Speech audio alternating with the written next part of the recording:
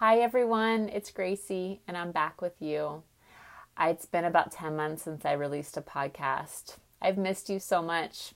I thought of you and wanted to come on here and share so many thoughts I've had about self-care. And alas, there have been some massive changes in my life and in the world, and I haven't been able to until this moment.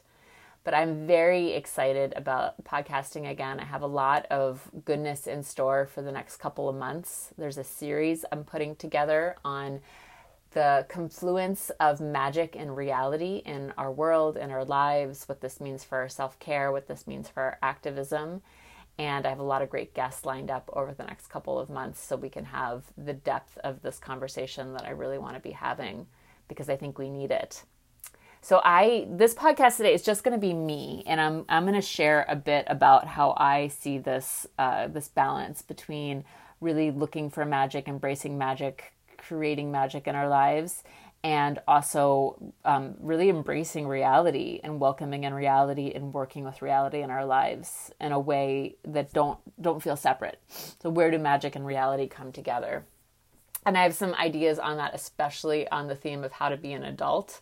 Something I've been thinking about a lot as I've had some changes in my personal life as well. My daughter Rose was born at the end of February. I would have been kind of thrust into a motherhood that I had not quite imagined, where there was no childcare support due to the pandemic. It's been stressful. It's been really illuminating. It's been really wonderful in a lot of moments too.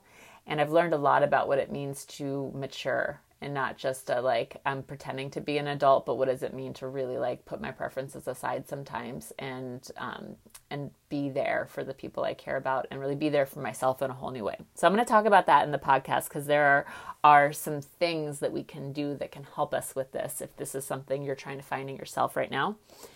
First, I have a couple of announcements, things I'm pretty darn excited about. One is that there are still copies of Self-Carefully, the collaborative book I wrote with and through Thick Press and with an amazing designer and illustrator named Maria Habib. I know many of you out there have your copies. Thank you for getting them and sharing them with your friends. I get feedback all the time from people who someone sent them a copy, and I love that this book can touch people that I would never have met otherwise. And we still have copies left from our second printing. There aren't that many left. I remember this time last year we sold out our first printing, which was really exciting.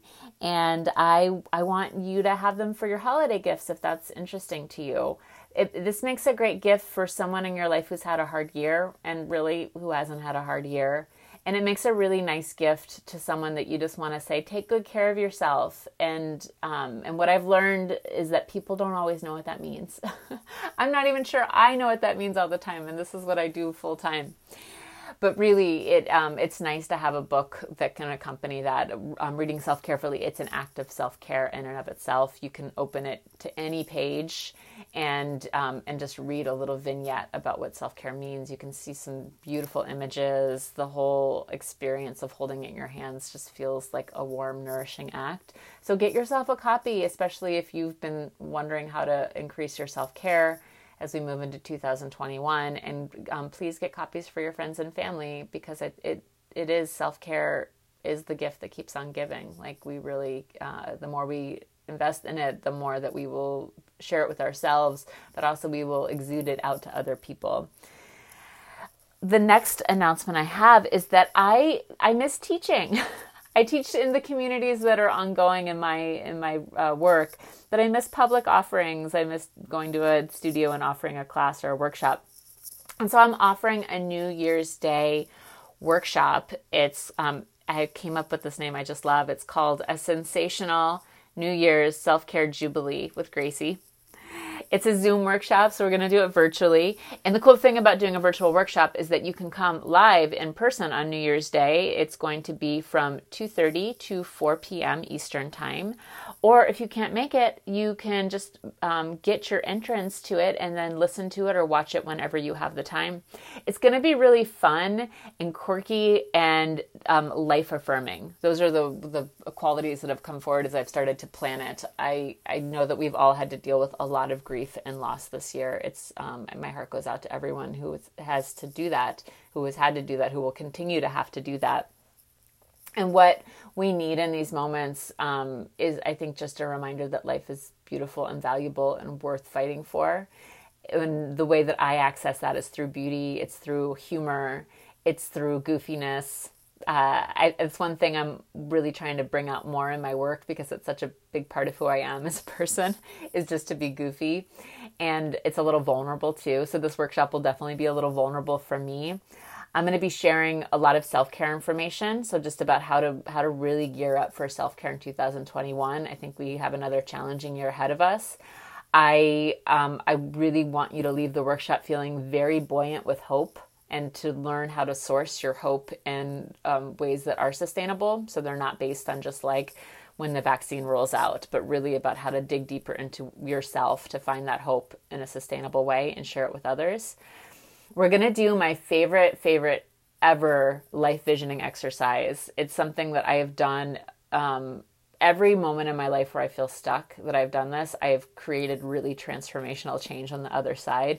It's really simple, kind of like stupid simple in some ways, but it's also an amazing activity that I know you will do again and again. So we're going to do that together. I'm also going to have some surprises, some mystery, some special guests. It's going to be a really wonderful time. So I hope you can come. And that is, again, it's January 1st from 2:30 p.m. to 4 p.m. Eastern Time. It's a 90-minute workshop. I will record it for those who cannot be live. There is a link to sign up in the show notes to this episode. And just one more thing I want to say about it is that 100% of the money that you will pay for this, it's going to go to pay for teachers in the BIPOC community of the Beautiful Life Collective, which is the ongoing self-care community that I run. And BIPOC, it means Black, Indigenous, People of Color.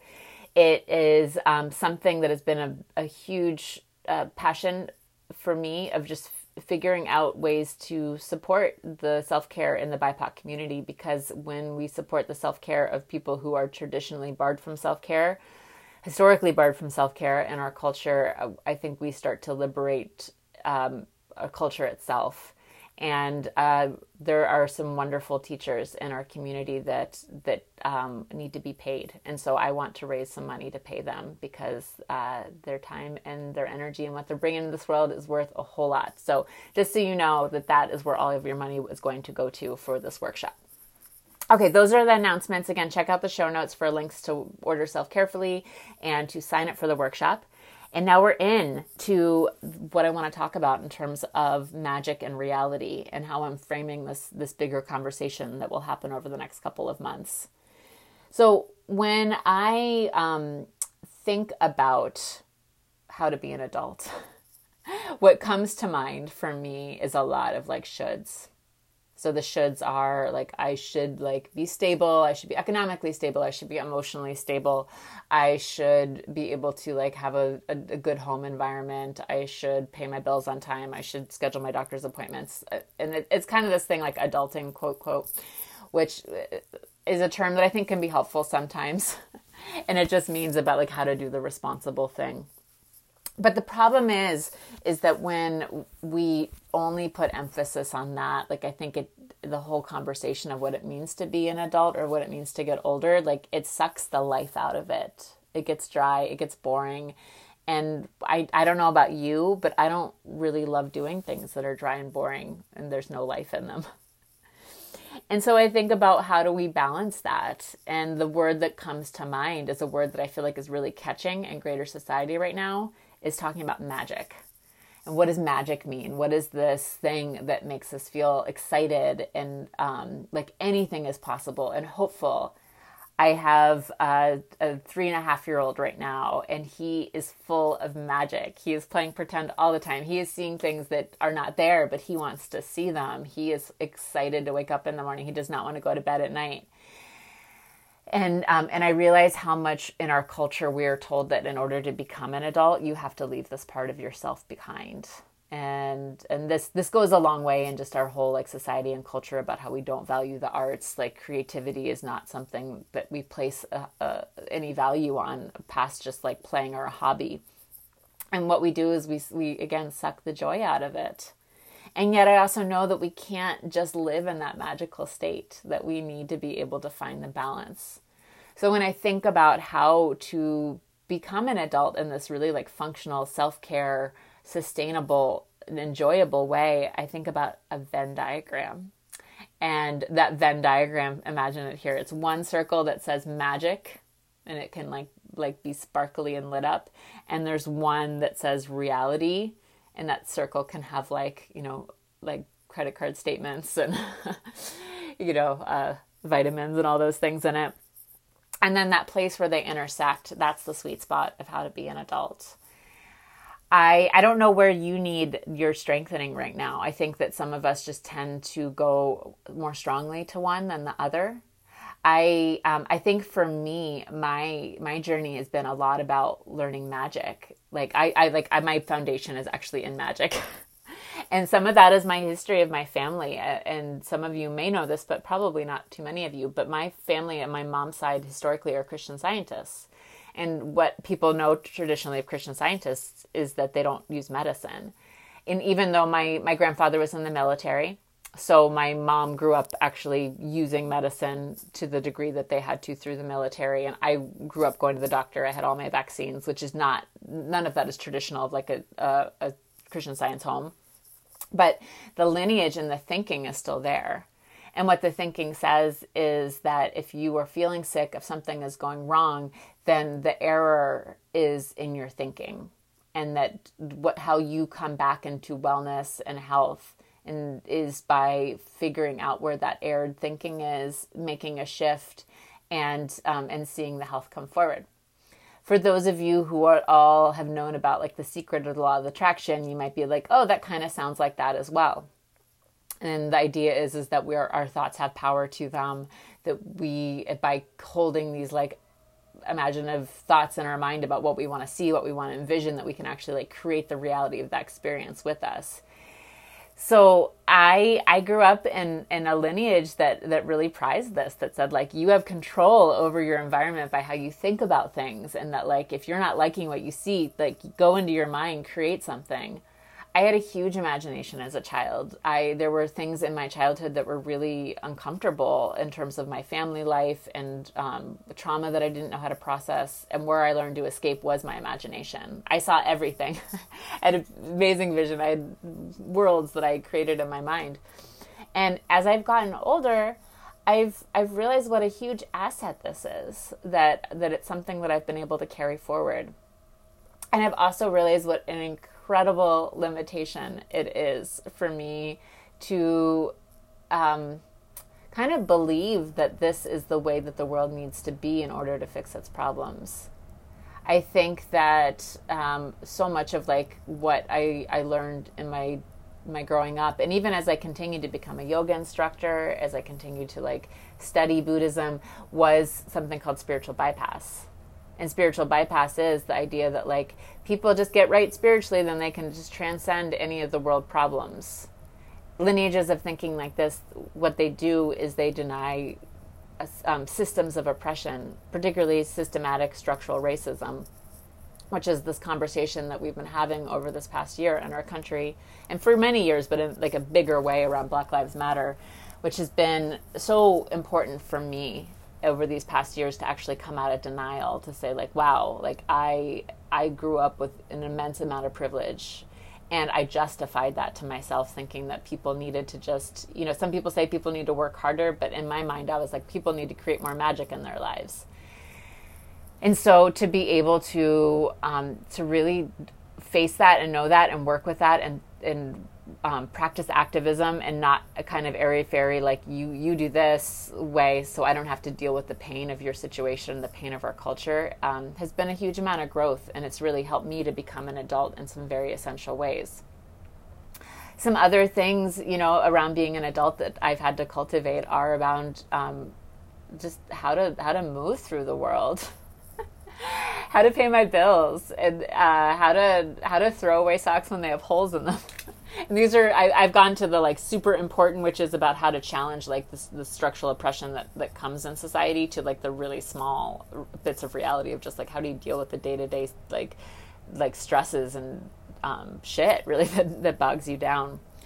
And so what I'm saying here is that I don't think that one of those circles can work without the other, because for my activism, for my life, for my work, for how I want to show up and help people, for how I want to move through my days, I need a sense of magic. I still need to feel like I'm cultivating possibility. I love synchronicity. I love, that gives me hope. That gives me a feeling of energy in my life.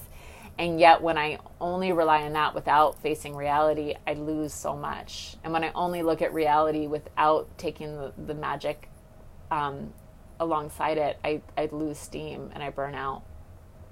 And so this conversation is the one about like, how do we put more self-care in our activism and more activism in our self-care? How do we find these sweet spots?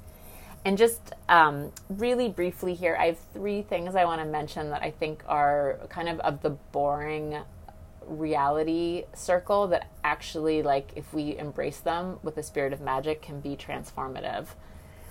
So the first of these things, it really pertains to this outer layer of self-care that is so traditionally thought of as being self-care. And this is the self-care that of like how to have a body, how to exercise, how to eat. And this thing that I've thought for so long, which is so boring, which are so powerful, are routines. And what routines are about how we move through our days, how we move through our weeks, how we move through our seasons and our years. It's about not feeling like you have to wake up and make your self-care anew every day. Building self-care routines into my my life was something that I started to do really actively about 7 years ago, and it changed everything for me. I felt like I just found this ground that gave me so much more confidence, so much more ability to be a leader in my own life, to care for people around me. And it was just through, like, I'm going to wake up consistently in the morning around the same time. I'm not going to skip meals anymore. I'm going to make time to cook for myself. I'm going to go to bed at night instead of staying up on my computer. I'm going to make time to meditate and do a little yoga practice. And none of this is like a big deal. Those are not like huge practices that I do. And like right now as a mom, my yoga practice is about 5 minutes of stretching, and it's still really powerful if I make it consistent. And I love what Ayurveda teaches about routines, is that when we are on a routine that is about waking up earlier, going to bed earlier, taking care of ourselves, what we do is we align ourselves with nature. It's called Dinacharya in Ayurveda. And when we align ourselves with nature, oh my gosh, that's when things get really exciting, because that's where we start to find the magic. And the magic is that we are part of nature. And that should actually, I don't know if that sounds like magic to you, because it still sounds like it to me, but if we really rationally think through that about how we would not be part of nature as human beings, like that doesn't make a lot of sense. And so the window into a very, very magical, like hooking up with the power of nature itself and feeling these energy shifts and starting to pay attention to them and cycling with the seasons, cycling with the day, cultivating a deeper relationship to the sun, to the moon, to the water, to fire, to earth, to the elements around us, to air and space. All of that, the entry point into that is just the really boring thing about routines. So I hope just even in hearing that first example, you're like, oh, maybe these boring things are actually really magical and amazing. The second one I want to offer is this pertains to the inner layer of self-care.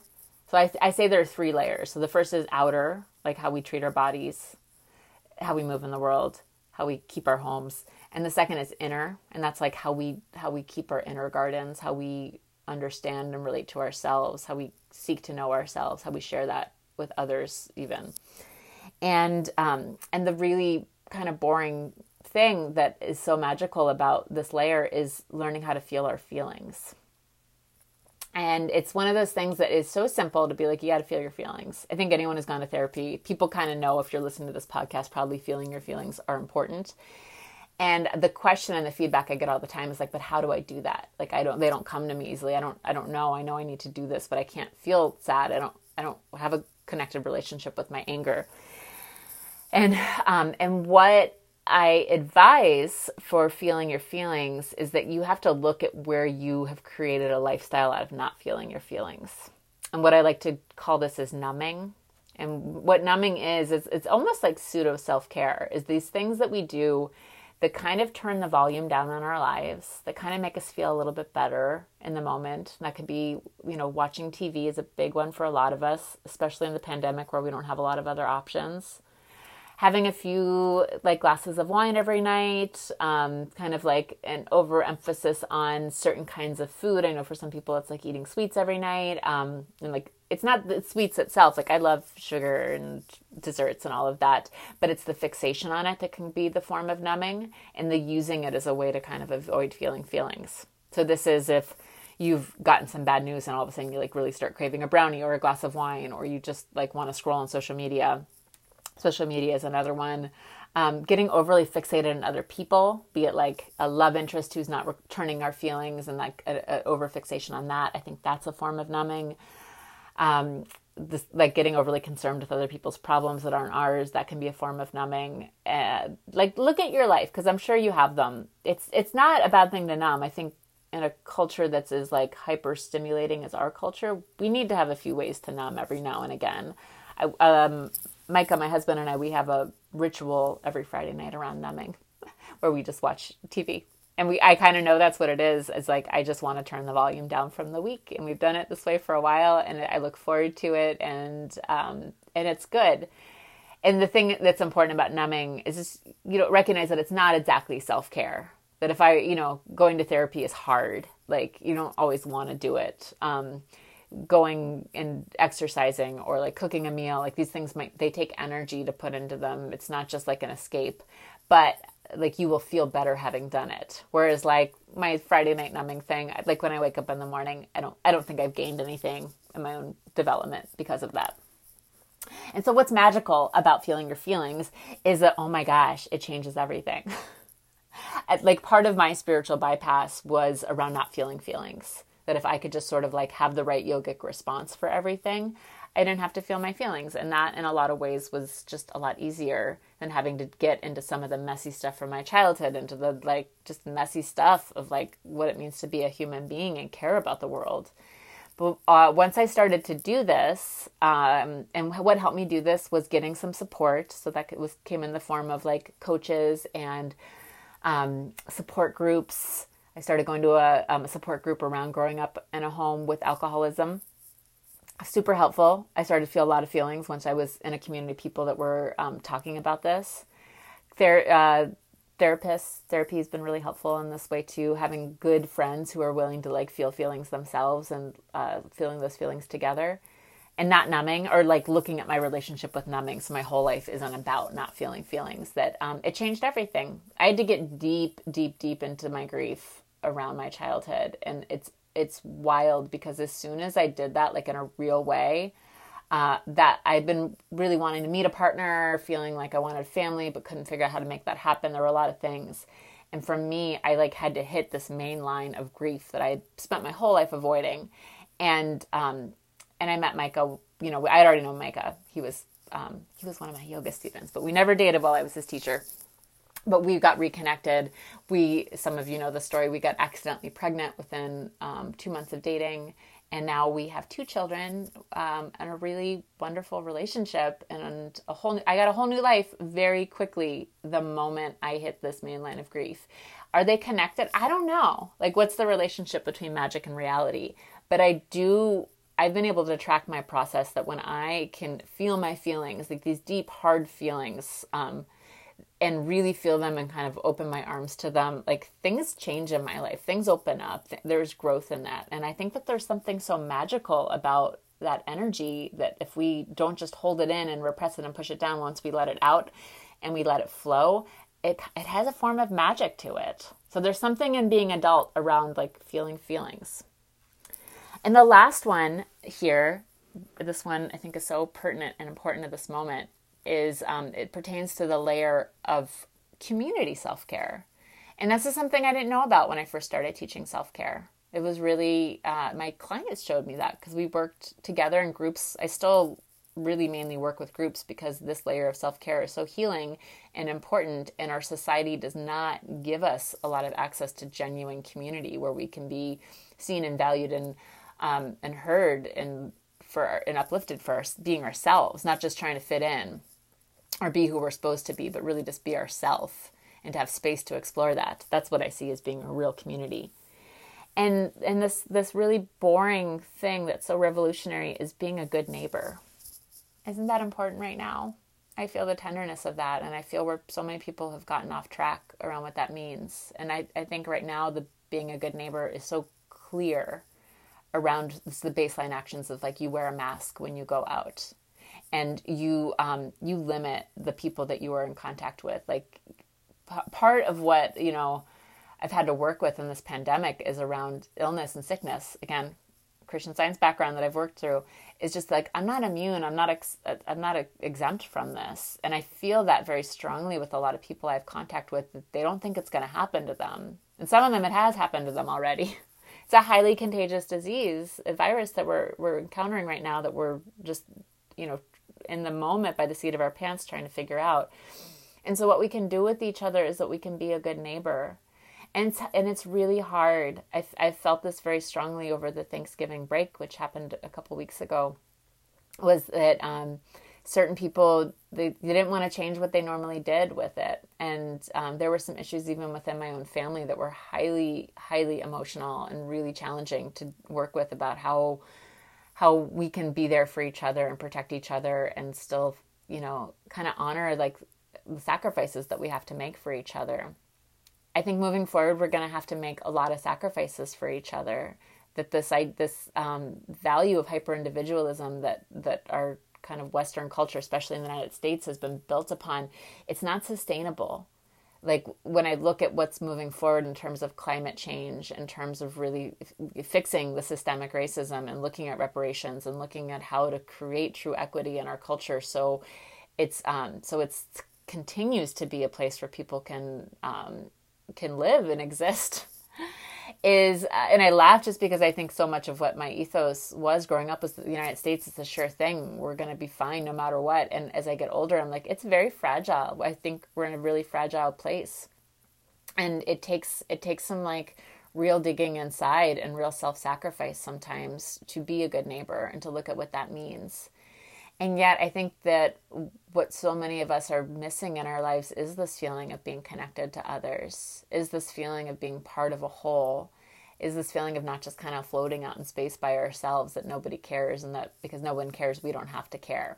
And I just call BS on all of that, honestly, that I don't really think people don't care about each other. I think people just don't know how to be in touch enough with themselves to access what that means. And so we allow ourselves to lose focus and be manipulated.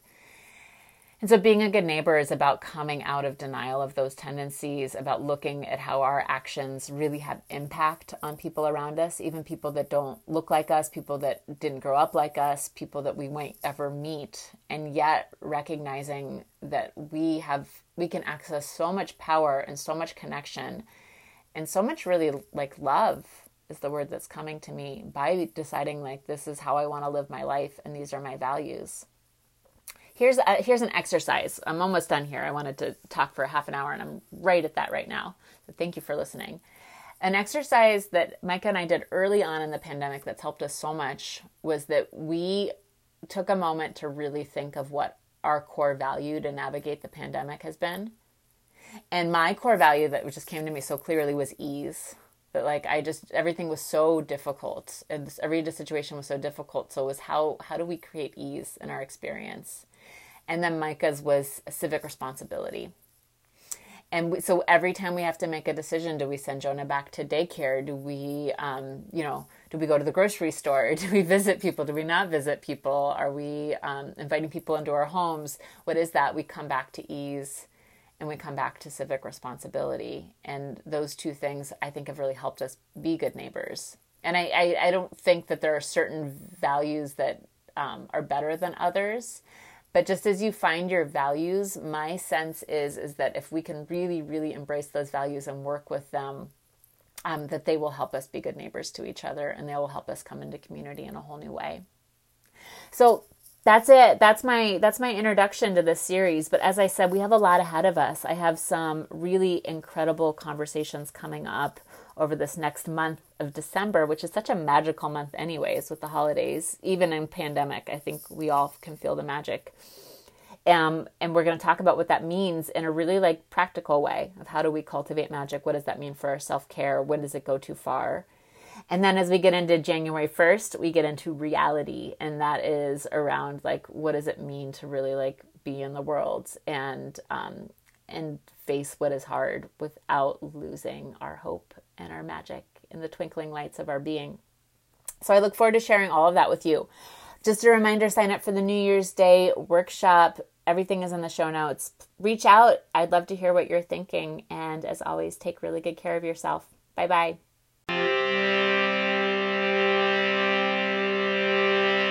Hi, this is Gracie with Beautiful Life Self-Care. Thanks so much for listening to the show. I hope you learned something new. If you want to connect more, then visit me at selfcarewithgracie.com.